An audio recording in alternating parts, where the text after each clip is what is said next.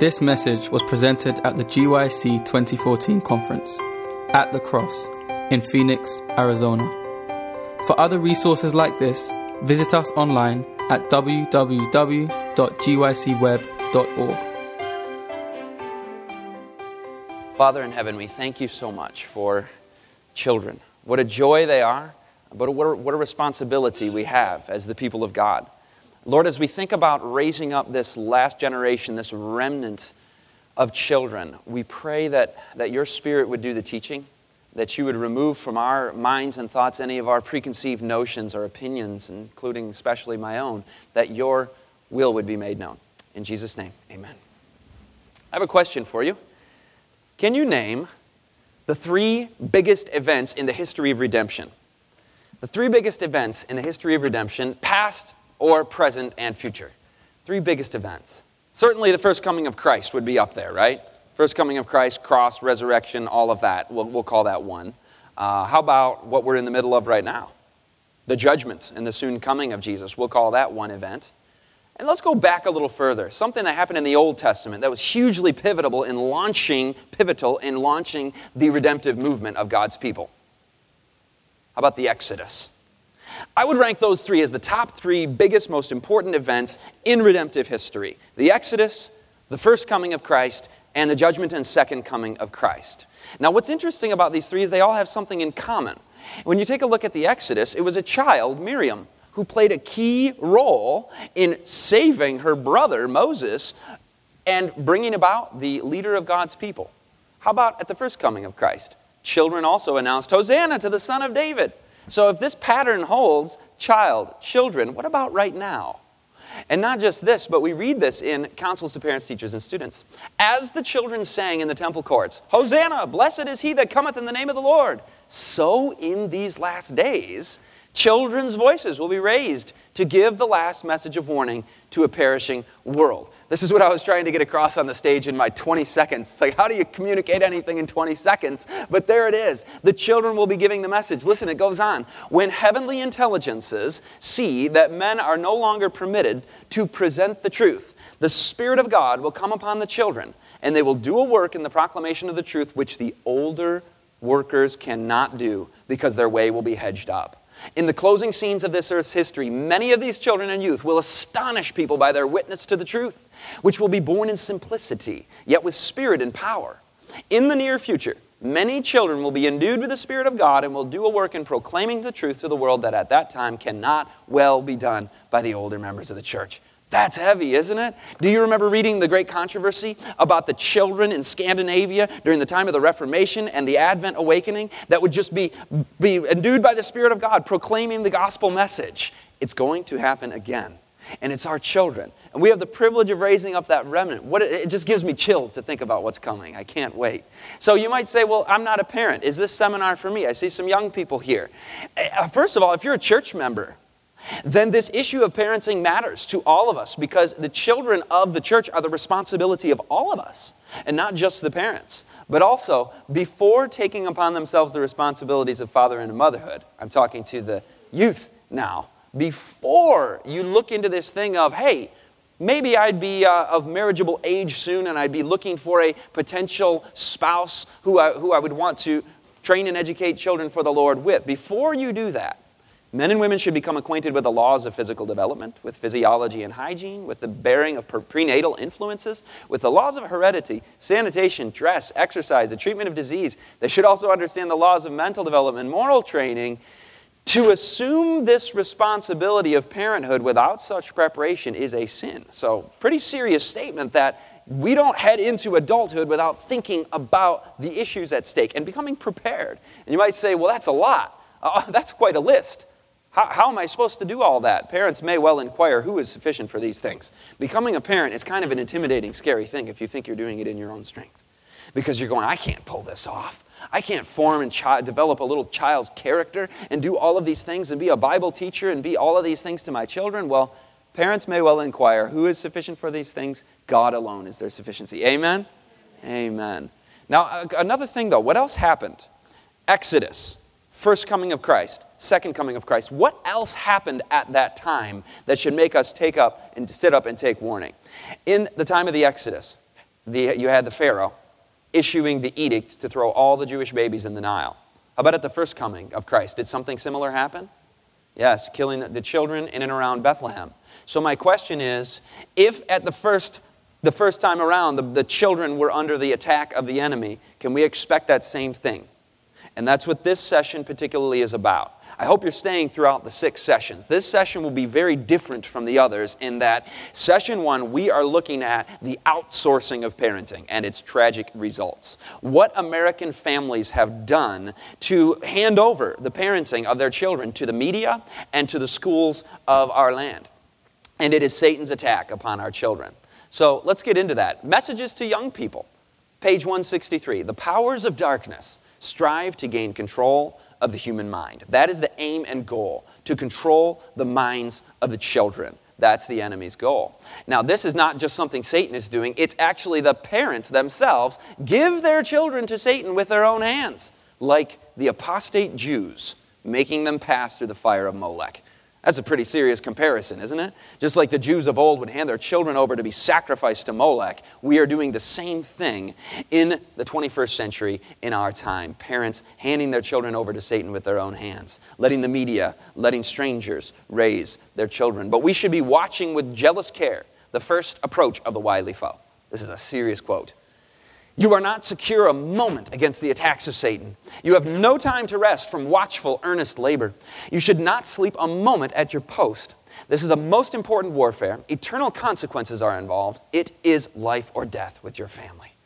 Now that one really brings home to me the seriousness, the significance of this issue of parenting. I can't just go into this in a cavalier manner, thinking that it's no big deal. It's a huge deal. Eternal interests are involved. It's life or death.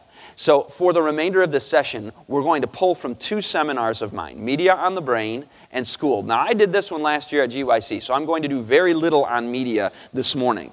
But this latest series that I have just put together called Schooled traces the history of modern American schooling and how we have the system of education that we have today, who were the architects of that system, and what are its results, what was their agenda. So we're going to get into both of these today, but I want to take us way back in American history. History was my trade. I was a history teacher for 8 years of those 11 years of teaching, Bible teacher for the last 3 years. But do you know when in American history the first telegraph was sent? If you don't know what the telegraph is, this was when telecommunications was born. You can now communicate instantaneously, simultaneously, across distances by the tap of a little electric signal, the Morse code communicating ideas. Do you know when the first telegraph was sent? 1844. So the media as we know it, if you will, was born in 1844. The same year, as you know, the Advent movement had the great disappointment and launched the Seventh-day Adventist Church thereafter. How about Horace Mann? Have you ever heard of this guy before? He's the father of modern public education. It was also in the years 1843 and 1844 that he traveled to the Kingdom of Prussia. Now, Prussia was known for its schooling system, and America had no school system to speak of. It was homeschooling, one-room schoolhouses, very traditional, rural, agrarian, self-sustaining type of culture. And he said, we want to bring the Prussian system of schooling to America. He traveled to Prussia. He observed their schools. They weren't in session, so he didn't learn much about them, but he came back as an expert on Prussian schooling and advocated to the Boston, Massachusetts School Committee in his 7th annual report in 1844 that we bring the Prussian system of schooling to America. We're going to talk more about that for the remainder of the session also, but this individual on the screen is a Prussian schooling philosopher. He's known as the prophet of modern schooling. His name is Wilhelm Wundt. And he, during his 70-year career, look at the years his career of writing about education spanned. It kind of looks like the career of some other prophet I know of. 1853 to 1920, almost exactly the same time period that Ellen White was writing her writings. Wilhelm Wundt wrote 53,735 pages, so not quite as much as the 200,000 that the prophet of the Lord wrote. But interestingly, 1844, you're starting to see these histories run parallel to each other, aren't you? And not just that, but this is a statement from probably the most important American philosopher of education, John Dewey. Every teacher should realize he is a social servant set apart for the maintenance of the proper social order. The teacher always is the prophet of the true God and the usherer in of the true kingdom of God. So while the Advent movement is ushering in the true kingdom of Christ with his soon coming, we have a counterfeit emerging, a social engineered society, the proper social order coming in through the school system. That's the true kingdom of God, he said. And the teacher is the true prophet. So we have counterfeit prophets. We have somebody writing almost the exact same period. We have 1844. Are you noticing these histories are running parallel? Fascinating, fascinating. So let's get into the history of modern media and schooling. I want to start with media. Very brief on media. I found this quotation from James U. McNeill. He's the pioneer of marketing to children. Now, back in the day, children were not targets of the advertising industry. They advertised to adults because it was considered unethical to advertise to children. They can't reason through things. But he charted new territory, McNeill did. He said, the consumer embryo begins to develop during the first year of existence. Children begin their consumer journey in infancy. And they certainly deserve consideration as consumers at that time. So today, a baby, a child in their first year of existence, just a few months old, is now considered to be a consumer. So it's from the very beginning that the devil has his sights set on our children. And it's had huge success. A recent report from the American Academy of Pediatrics found that commercial media is radically transforming the way children play. We're talking about child development in this series. Play is essential. The report found that even though free and unstructured play is essential to cognitive, physical, social, and emotional well-being of children, the amount of time that 6 to 8-year-olds spend playing creatively has been declining dramatically over the 1990s. As for 9 to 12-year-olds, over the same period, creative play has declined a staggering 94%. Now, if you struggle with math, let me explain what a 94% decline is. If the kids used to play creatively this much, a 94% decline takes it down to 6% of what it used to be. So children used to invent their own play, right? But today, they get the script given to them by the movie, by the show, by the video game, and they act those things out with their action figures or with whatever, and it's not creative anymore. 95% decline. Or they're just playing the video game and not doing any play in the three-dimensional real world. Very, very serious things for development. Now, they live immersed in a world of characters. Children bond emotionally at very early ages. God gave them that because they're supposed to be bonding with mom and dad, particularly till ages 8 or 10. And during these early years of emotional bonding, rather than bonding with mom and dad, they're forming, as weird as this sounds, but they're forming deep, intimate bonds with their favorite fictional characters. And the characters are everywhere. They're plastered on the posters and the bed sheets and the lunch boxes and everything. You see it everywhere you go. And I've experienced this in my own family. We did the potty training thing with Levi, and we were amping this up with him. We were like, all right, Levi, we're going to go to the store and get you your first big boy underwear, right? This is a big deal in the life of a small child.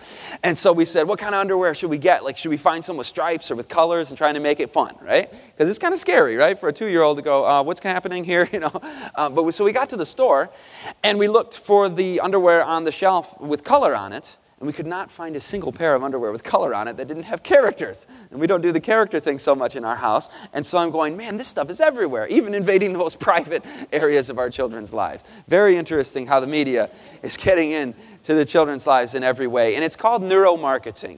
The advertisers today know specifically how to use their high-tech 21st century propaganda tools that are multi-billion-dollar tools they're using to access the minds of the children and the youth for that matter. And so they make the advertising hypnotically programming, even to adults, completely irresistible to children.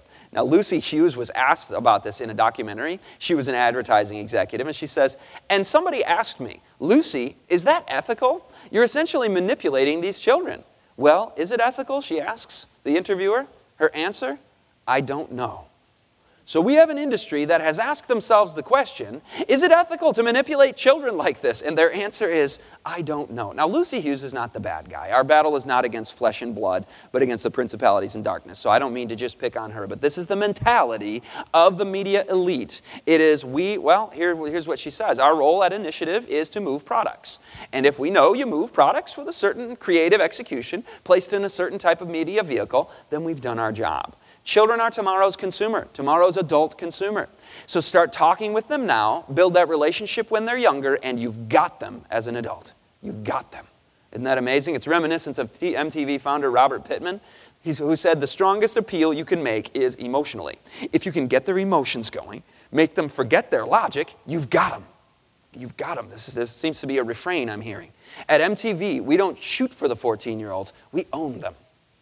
Now, it's not just 14-year-olds, it's the children in general, but particularly the tweens actually are the most highly marketed to group in America today, the 8 to 12-year-old range. Because if they can inculcate you and induct you into the teenage culture it has its own rules, its own styles, its own dress, its own way of talking, its own music, huge big business for the media elite. And our children are the targets.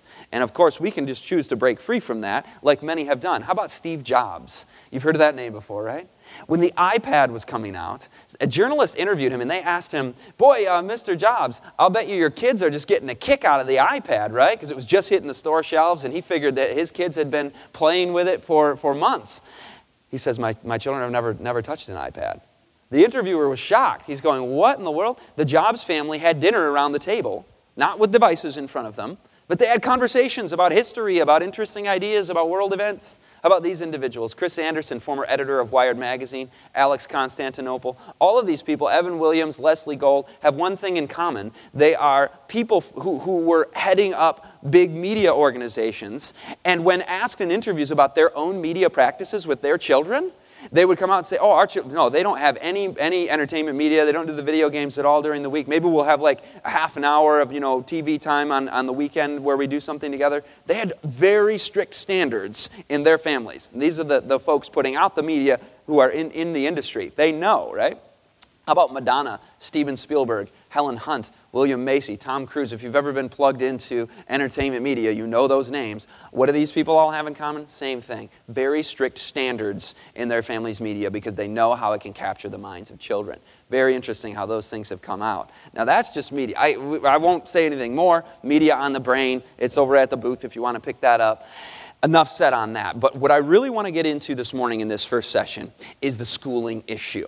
Because we're talking about training and educating our children. Yes, we don't want to outsource our parenting to the media. Kids have an average of 53 hours of screen time. And I think most of us are aware that that's problematic. Not only because of the content that's being put out, but because of the manipulative effects that I won't go into. But most of us have come to admire or at least trust the sacred American institution of the school.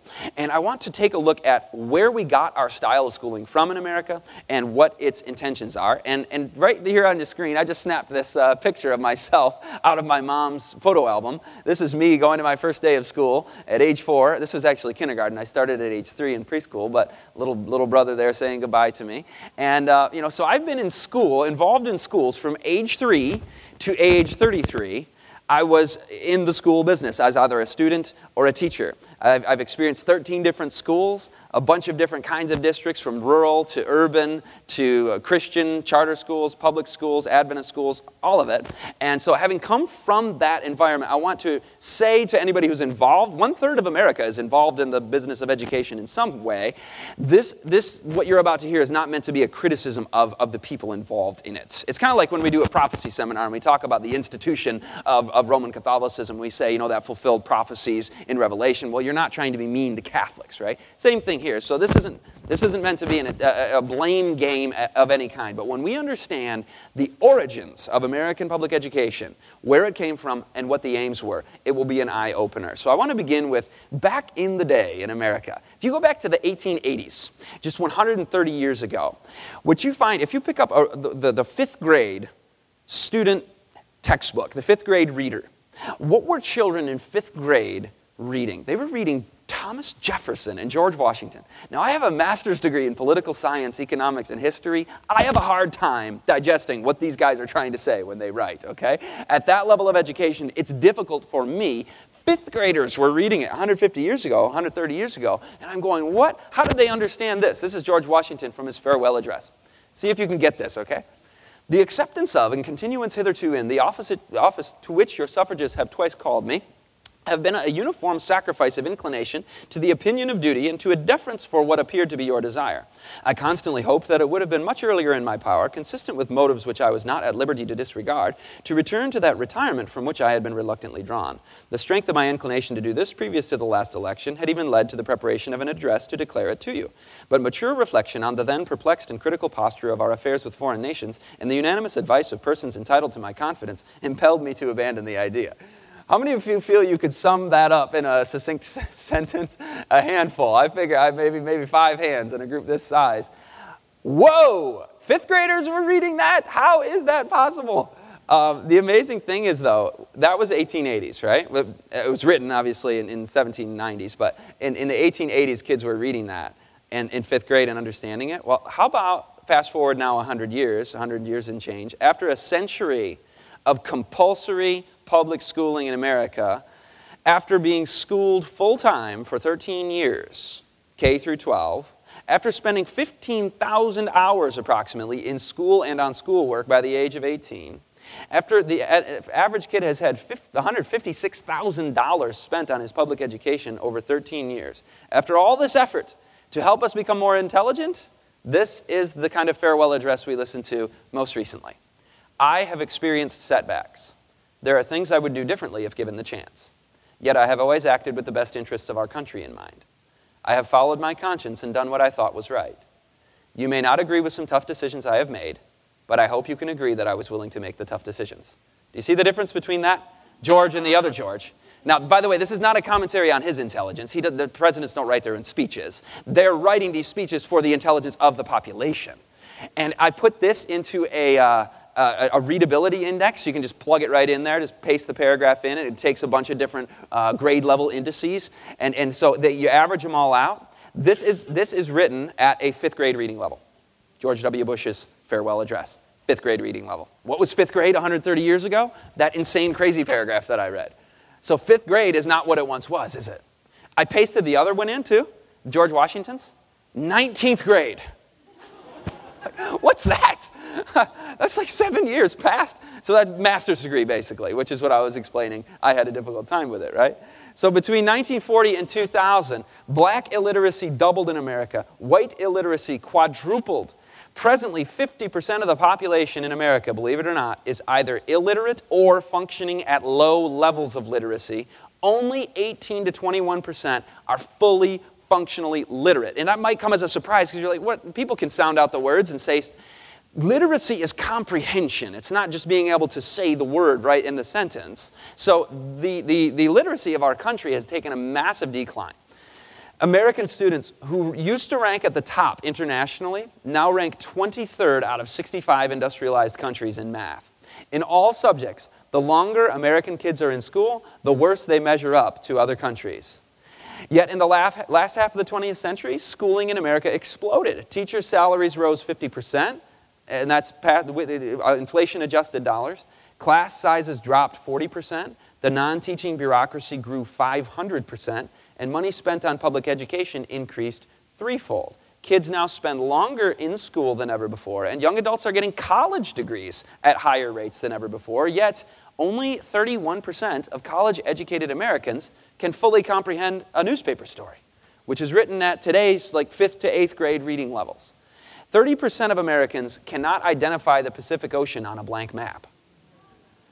And 26% of Americans actually believe the sun revolves around the earth. So we're like back in Dark Ages kind of mentality here in a lot of ways. This is, I don't know what to call this, the MTV generation or whatever. We know a whole lot about the sports scores, but we have no idea about the basics of our solar system or how to read. So we're in a very serious situation, and obviously, I don't have to tell you this. This has last days implications. The powers of darkness strive to control the human mind, and that's exactly what's happening through the systems that the devil has brought about in our day. We read from Christian Education, Mrs. White wrote, "Close reasoners and logical thinkers are few, for the reason that false influences had checked the development of the intellect." So this was already starting to come in her day. So let's trace that history. Now, it's just like in Daniel's day. Do you remember when Daniel and Shadrach, Meshach, and Abednego came into Babylon? What was the first thing the Babylonians do? They said, get these young men, school them. in the wisdom of the Babylonians and the literature of the Babylonians, right? And it is a social control mechanism. Same thing throughout history. In the Dark Ages, the goal was to keep people in the dark, right? We don't want them to be able to read. We don't want the Bible in their own language. If we can keep the population ignorant, then we can keep them manageable and managed by the power elite, the priest class, the Roman papacy. And that sort of exploded when Gutenberg came around. You know who Gutenberg is, right? Invented the printing press. Now all of a sudden everybody's learning to read, and they have wide access to literature. They're able to read the Bible in their own language, read the Reformation tracts. So the Roman papacy founded an organization to counter that, the Counter-Reformation of the Jesuit order. Now the Jesuits, interestingly, had a method of education. We read about it from Bertrand Russell, a 20th century historian, an atheist who just writes about education and social control. And he writes that the Jesuits provided one sort of education for the boys who were to become ordinary men of the world, and another for those who were to become the members of the Society of Jesus, the Jesuit Society. Ordinary men and women will be expected to be, are you ready for this? This is Jesuit education.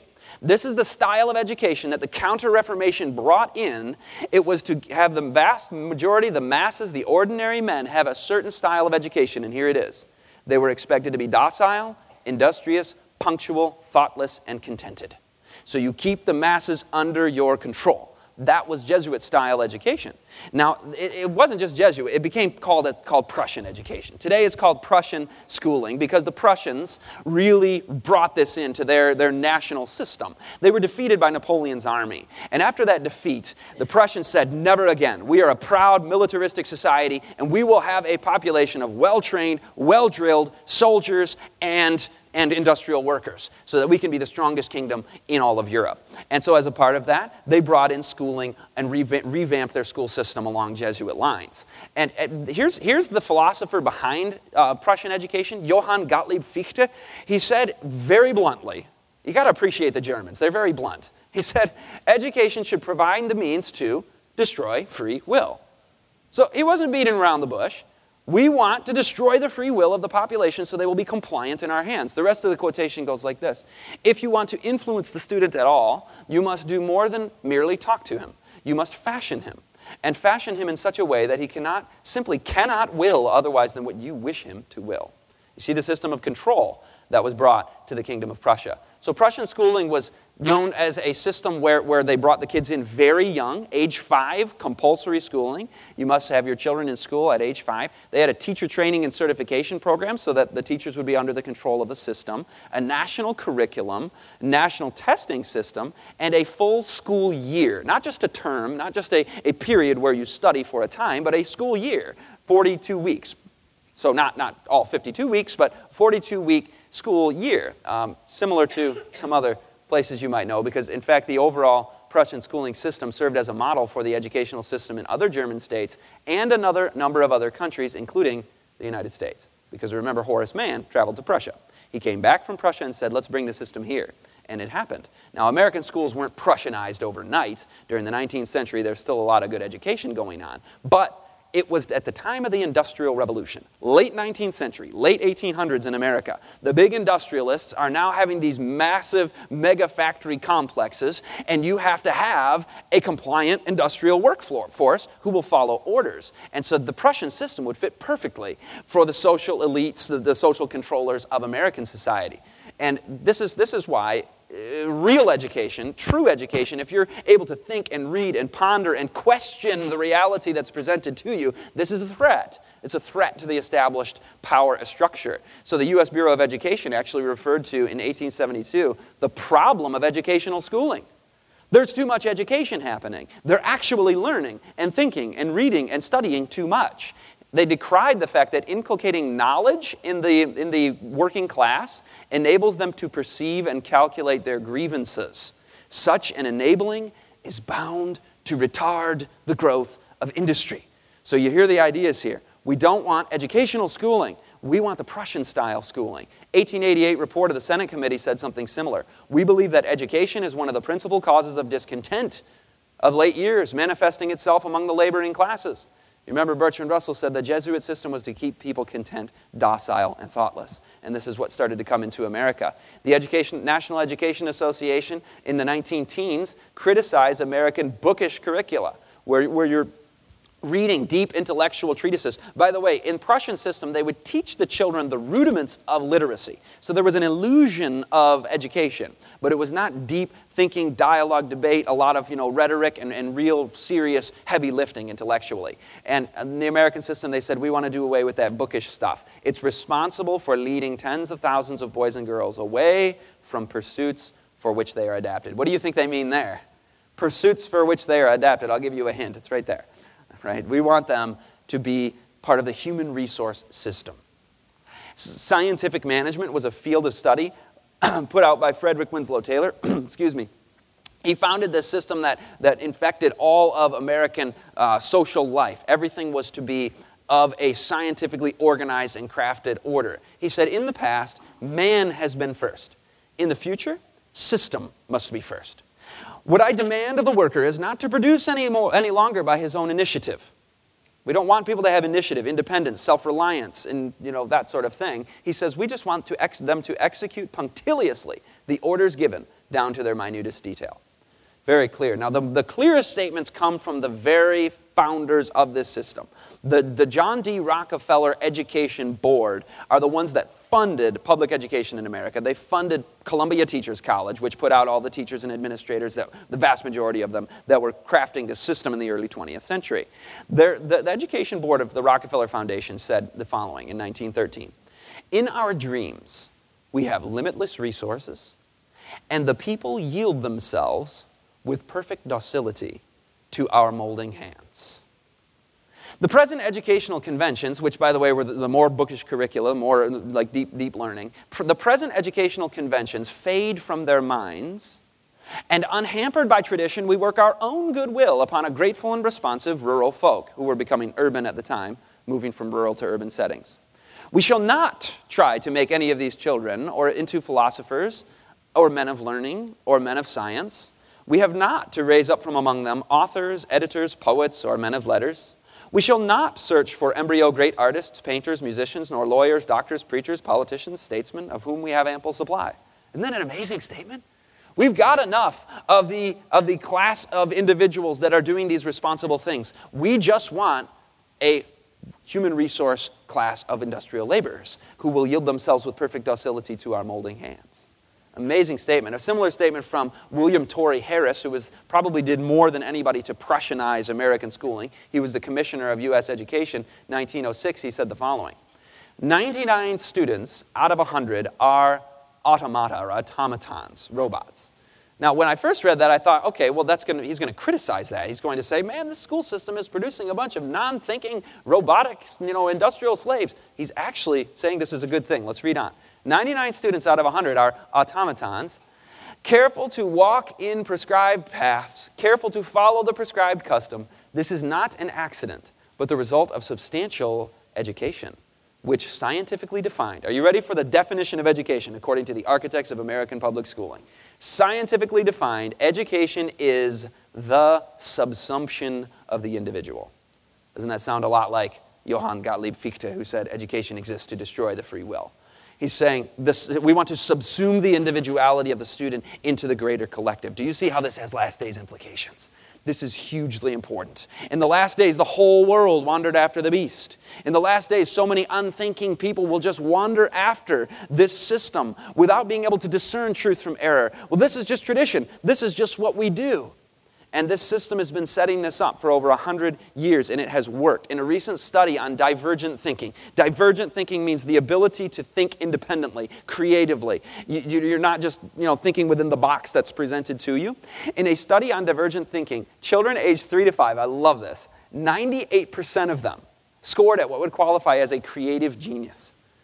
If you've ever spent any time with this age group, you know that they are just like, they go off in a direction you didn't intend for them to go, right? One time I was with my son Levi, and I had a very serious talk with him about not going down to the lake when mom and dad aren't with you, because he doesn't know how to swim. And so I said, Levi, now this is how it works. If you ever want to go down to the lake, no, you got to come ask mom and dad. I spent like 2 or 3 minutes at every different angle explaining this as clearly as I could.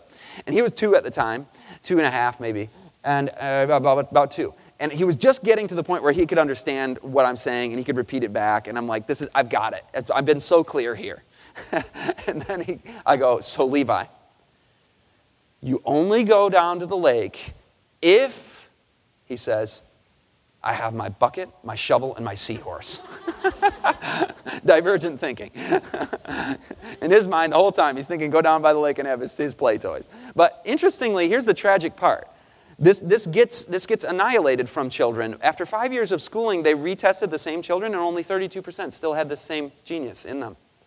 This inborn genius that God gave us to be able to think, a power akin to that of the Creator, the power to think and to do, that our children should be thinkers, not mere reflectors of other men's thoughts. Only 32% have that left after 5 years of schooling. After 5 more years, only 10% have it. And by age 25, only 2% of the population remains as divergent thinkers. Do you understand now why the road to life is narrow and the road to destruction is broad, and many enter through it? Now, when this system was coming in, it didn't come in without any conflict. In 1914, there was a spontaneous rebellion emerged in New York City, especially among the German immigrants, because they had seen Prussian education, which, by the way, ended up producing Nazi Germany, didn't it? And they had seen that, and they said, we don't want this for our children. You're putting our children on half rations of education. And people marched in the streets, smashed windows. By the way, these are not the good guys. In history, there's usually bad guys A and bad guys B. So these are not the heroes of the story. We should not smash windows. Just a quick disclaimer there. But and also, even in the very beginning, when Massachusetts passed the first compulsory schooling law in American history in 1852, they said to parents, you must send your children to the school now.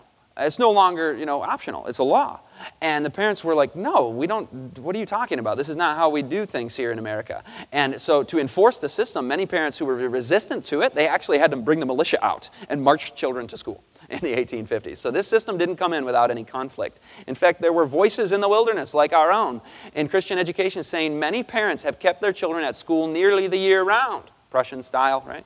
The monotony of continual study wearies the mind. We also read, here little children have to spend from 3 to 5 hours a day breathing air that is laden with impurity in an enclosed classroom with a bunch of different people. Can you imagine a situation where children have to sit in a classroom for 3 hours a day? By the way, come back for session 6 on Sabbath, and we're talking about God's method of education, because I know that this is all like, man, we've really gotten ourselves in a mess here. And isn't it great that we don't just stop there and be like, okay, goodbye now, and what do we do with that? Well, we wake up to the danger we find ourselves in so we can ask God, how do we do it differently? We want to see how stark the contrast can be between the way the world does it and the way that God's people do it. So session 6 is also on educating and training our own children as parents and as teachers, and it's for all of us and as church members. But continuing on with this, and I should say, the next 3 sessions right after this, while I'm talking about what's coming, the next 3 sessions after this are the parenting seminar proper, if you will. It's where we're going through the strategies and methods that successful parents have had in the research and how it lines up exactly with Spirit of Prophecy. Those 3 sessions are what I'm most excited to share with you. So, continuing on with this one, though. The system of grading, and this is talking about age segregating the students, 8-year-olds with 8-year-olds, 11-year-olds with 11-year-olds, that kind of grading is sometimes a hindrance to the pupil's real progress. One of the features of Prussian-style education sort of runs contrary to the traditional one-room schoolhouse or the homeschool concept where you have children of various ages learning within the same context, which older can learn from younger and so on. So more on that in session 6. But it is not merely a system of economic control. I want to share a couple more quotations from social engineers who've said they will use this system for also social control, not just economic control. The 1969 document from the federal government on education defines, this is from the Department of Education, it defines education as a means to achieve important economic and social goals of a national character. So it's not about educating our children. It's not about helping them to become artists and poets and men of letters and doctors and lawyers and all these things. It's about social control, creating a society. Education does not mean teaching people to know what they do not know. It means teaching them to behave as they do not behave. So it's behavior modification. It's behaviorism, if you will, social control. Harold Rugg called it the scientific reconstruction of our social order. He said, a new public mind is to be created. How? Only by creating tens of millions of individual minds. So they believe that the child's mind is a blank slate and they can write upon it and create it. So we create, the counterfeit creator here, right? We create the mind of your child and then we weld it together with all the others into the great collective. Subsume their individuality into the collective. And you weld them into a new social mind. Through the schools of the world, we shall disseminate a new conception of government, one that will embrace all the activities of men, one that will postulate the need of scientific control. Again, last day's significance here with a system of government that says we now bear sway over religious convictions, over this, we have more control over the society.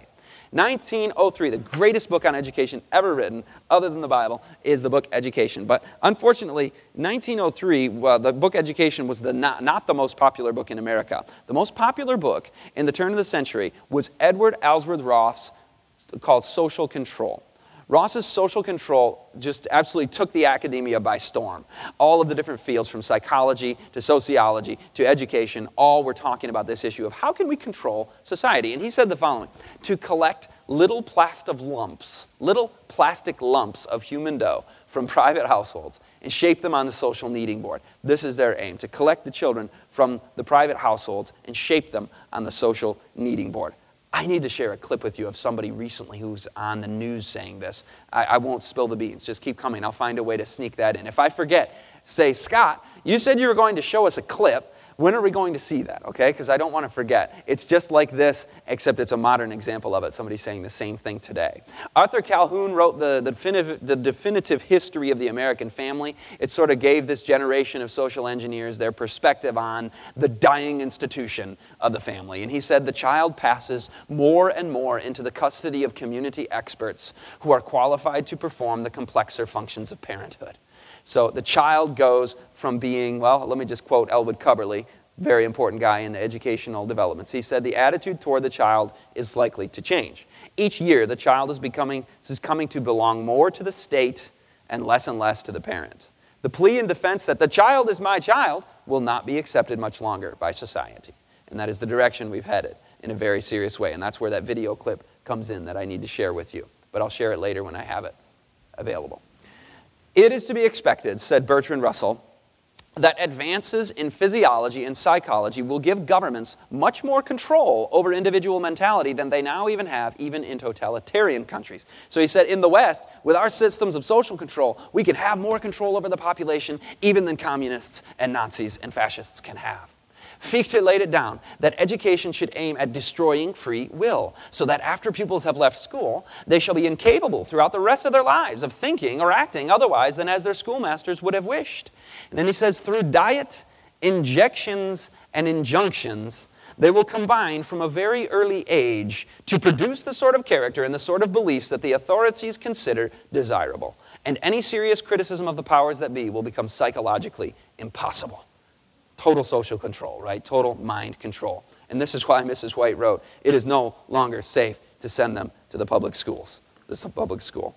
Not an unclear statement. Do our children receive from the teachers in the public schools ideas that are in harmony with the Word of God? Is sin presented as an offense to God? Is obedience to all the commandments of God taught?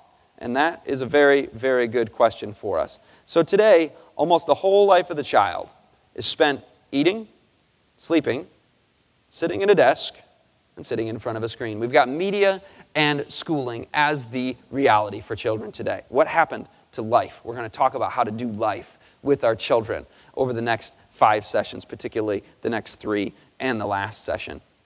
Thousands of children are perishing in their sins because of the failure of their parents to rule the home wisely. The sin of parental neglect is almost universal.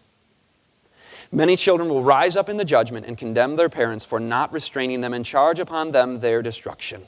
The the blood of their souls will rest upon the unfaithful parents. These are strong statements, but brethren, do we need some strong medicine sometime from the Lord?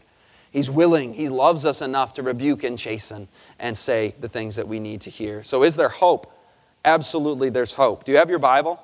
Turn to Deuteronomy 6. We're going to be hitting this one a number of times over the next few sessions because this scripture is so foundational to what it means to be God's people. In Deuteronomy 6, it refers to the commandments of God and what we are to be doing with that as the people of God. And we'll close with this. Take a break before we go into the more specific parenting seminar sessions. Deuteronomy 6, and let's start in verse 4. Hear, O Israel, the Lord our God is one. And thou shalt love the Lord thy God with all thine heart, and with all thy soul, and with all thy might. And these words which I command thee this day shall be in thine heart. And thou shalt teach them diligently unto thy children, and shalt talk of them when thou sittest in thine house, and when thou walkest by the way, and when thou liest down, and when thou risest up. And thou shalt bind them for a sign upon thine hand, and they shall be as frontlets between thine eyes. And thou shalt write them upon the posts of thy house, and on thy gates. And this is the picture God has given for us that we will flesh out over a number of hours today and tomorrow and Sabbath. But I want to close this session with a word of prayer as we head into our break. And for the next 3 sessions, for just so you can have just a brief preview of what's coming, and then after the prayer, I'll say something just to the folks in the room that won't be for the audio, just some business items for you guys. But over the next 3 sessions, for those listening on the audio and those in the room, we're looking at the most recent findings from the research on how spiritually strong young adults were raised, what kind of parenting produced them, and we're going to see hand in glove. It fits exactly with what we read from our parenting counsels. And we're going to be moving fast. We're going to be flying through it. And we'll start with, well, I won't give you the overview. Just come back. You'll get a lot out of it, I'm certain of it. So let's close in prayer, and then I'll just have a word with you guys just briefly. Let's pray. Father in heaven, we thank you so much for warnings, reproof, rebuke, correction. And Lord, we know we've been warned. We've seen Satan's battle plan unmasked to try to take over the minds of the people in these last days, particularly the children. And Lord, we love our children. We know you love them even more. And so we pray that you'd give us wisdom and tact and balance and a Christ-like attitude toward how we raise and educate our children. As we think more about this in the coming sessions, we pray for your continued spirit to guide our thoughts. In Jesus' name, amen. To the folks in the room real quick, I don't know if you knew this. Last year at GYC, the sessions were 75 minutes, and this year they're 50. So I had to amputate and cut a ton from the presentations. I was preparing 75-minute presentations. My bad. It's not GYC's fault. But basically, everything that I'm sharing with you today are condensed versions from that pile of DVDs right there. If you haven't been to our booth, be sure to stop by there, because if you're jumping to different seminars, seeing different things today, missing some of what I'm saying, or even if you attend all 6 of my sessions, it's still just a fraction of the parenting and media material that we have available. So the schooled thing, you can pre-order that up there, learn more about the history. That's up there. And all of the remnant stuff, raising the remnant, how to raise the remnant, and the classroom of the remnant is all up there. You can get all the parenting stuff up at the booth. And when I'm at GYC, I just want to give you a hint. And this is why I didn't want this on the audio, because I don't want those people to feel bad. They go to my website and order DVDs and learn and share the truth and praise the Lord, and it funds our ministry. But at GYC, this is where the youth are. And so I always want to make it way, way, way, way easier at GYC to get our materials. So if you're ever going to get Belt of Truth Ministries materials, this would be the time. It's going to be the easiest for you. So you can get multiple copies and share them if you're a person of means to support our ministry and get more truth out there. If you're younger, money's tighter, this would be the time to pick some of these up. So I won't get into all the details of what these are. That's coming. But I'll give you your break now, because it is 9:50. So I'll see you it's 9:51. I'll see you in 9 minutes for Raising the Remnant Part 2. So, blessings. What's that? The clip. She's asking for the clip. I'll show the clip during the break. How about that? You can stick around if you want. It's like 10 seconds long only.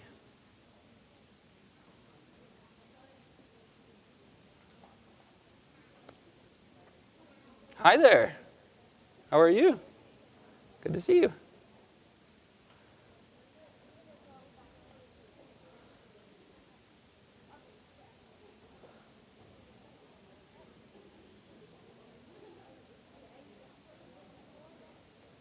I don't know. We'll see.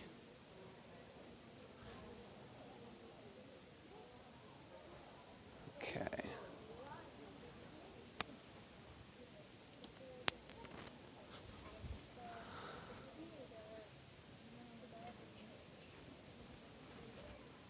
Once it's everybody's responsibility and not just the households, then we start making better investments.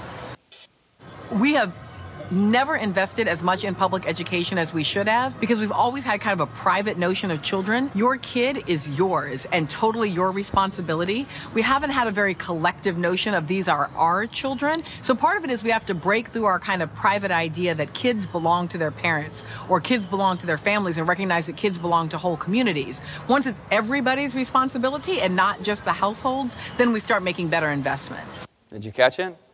We need to have a more collective view of our children, that they belong to the community and not to families. The children don't belong to their parents. Whew, that's heavy. That's serious. Be warned, God's people. Be warned. This message was recorded at the GYC 2014 conference at the Cross in Phoenix, Arizona. GYC, a supporting ministry of the Seventh-day Adventist Church, seeks to inspire young people to be Bible-based, Christ-centered, and soul-winning Christians. To download or purchase other resources like this, visit us online at www.gycweb.org.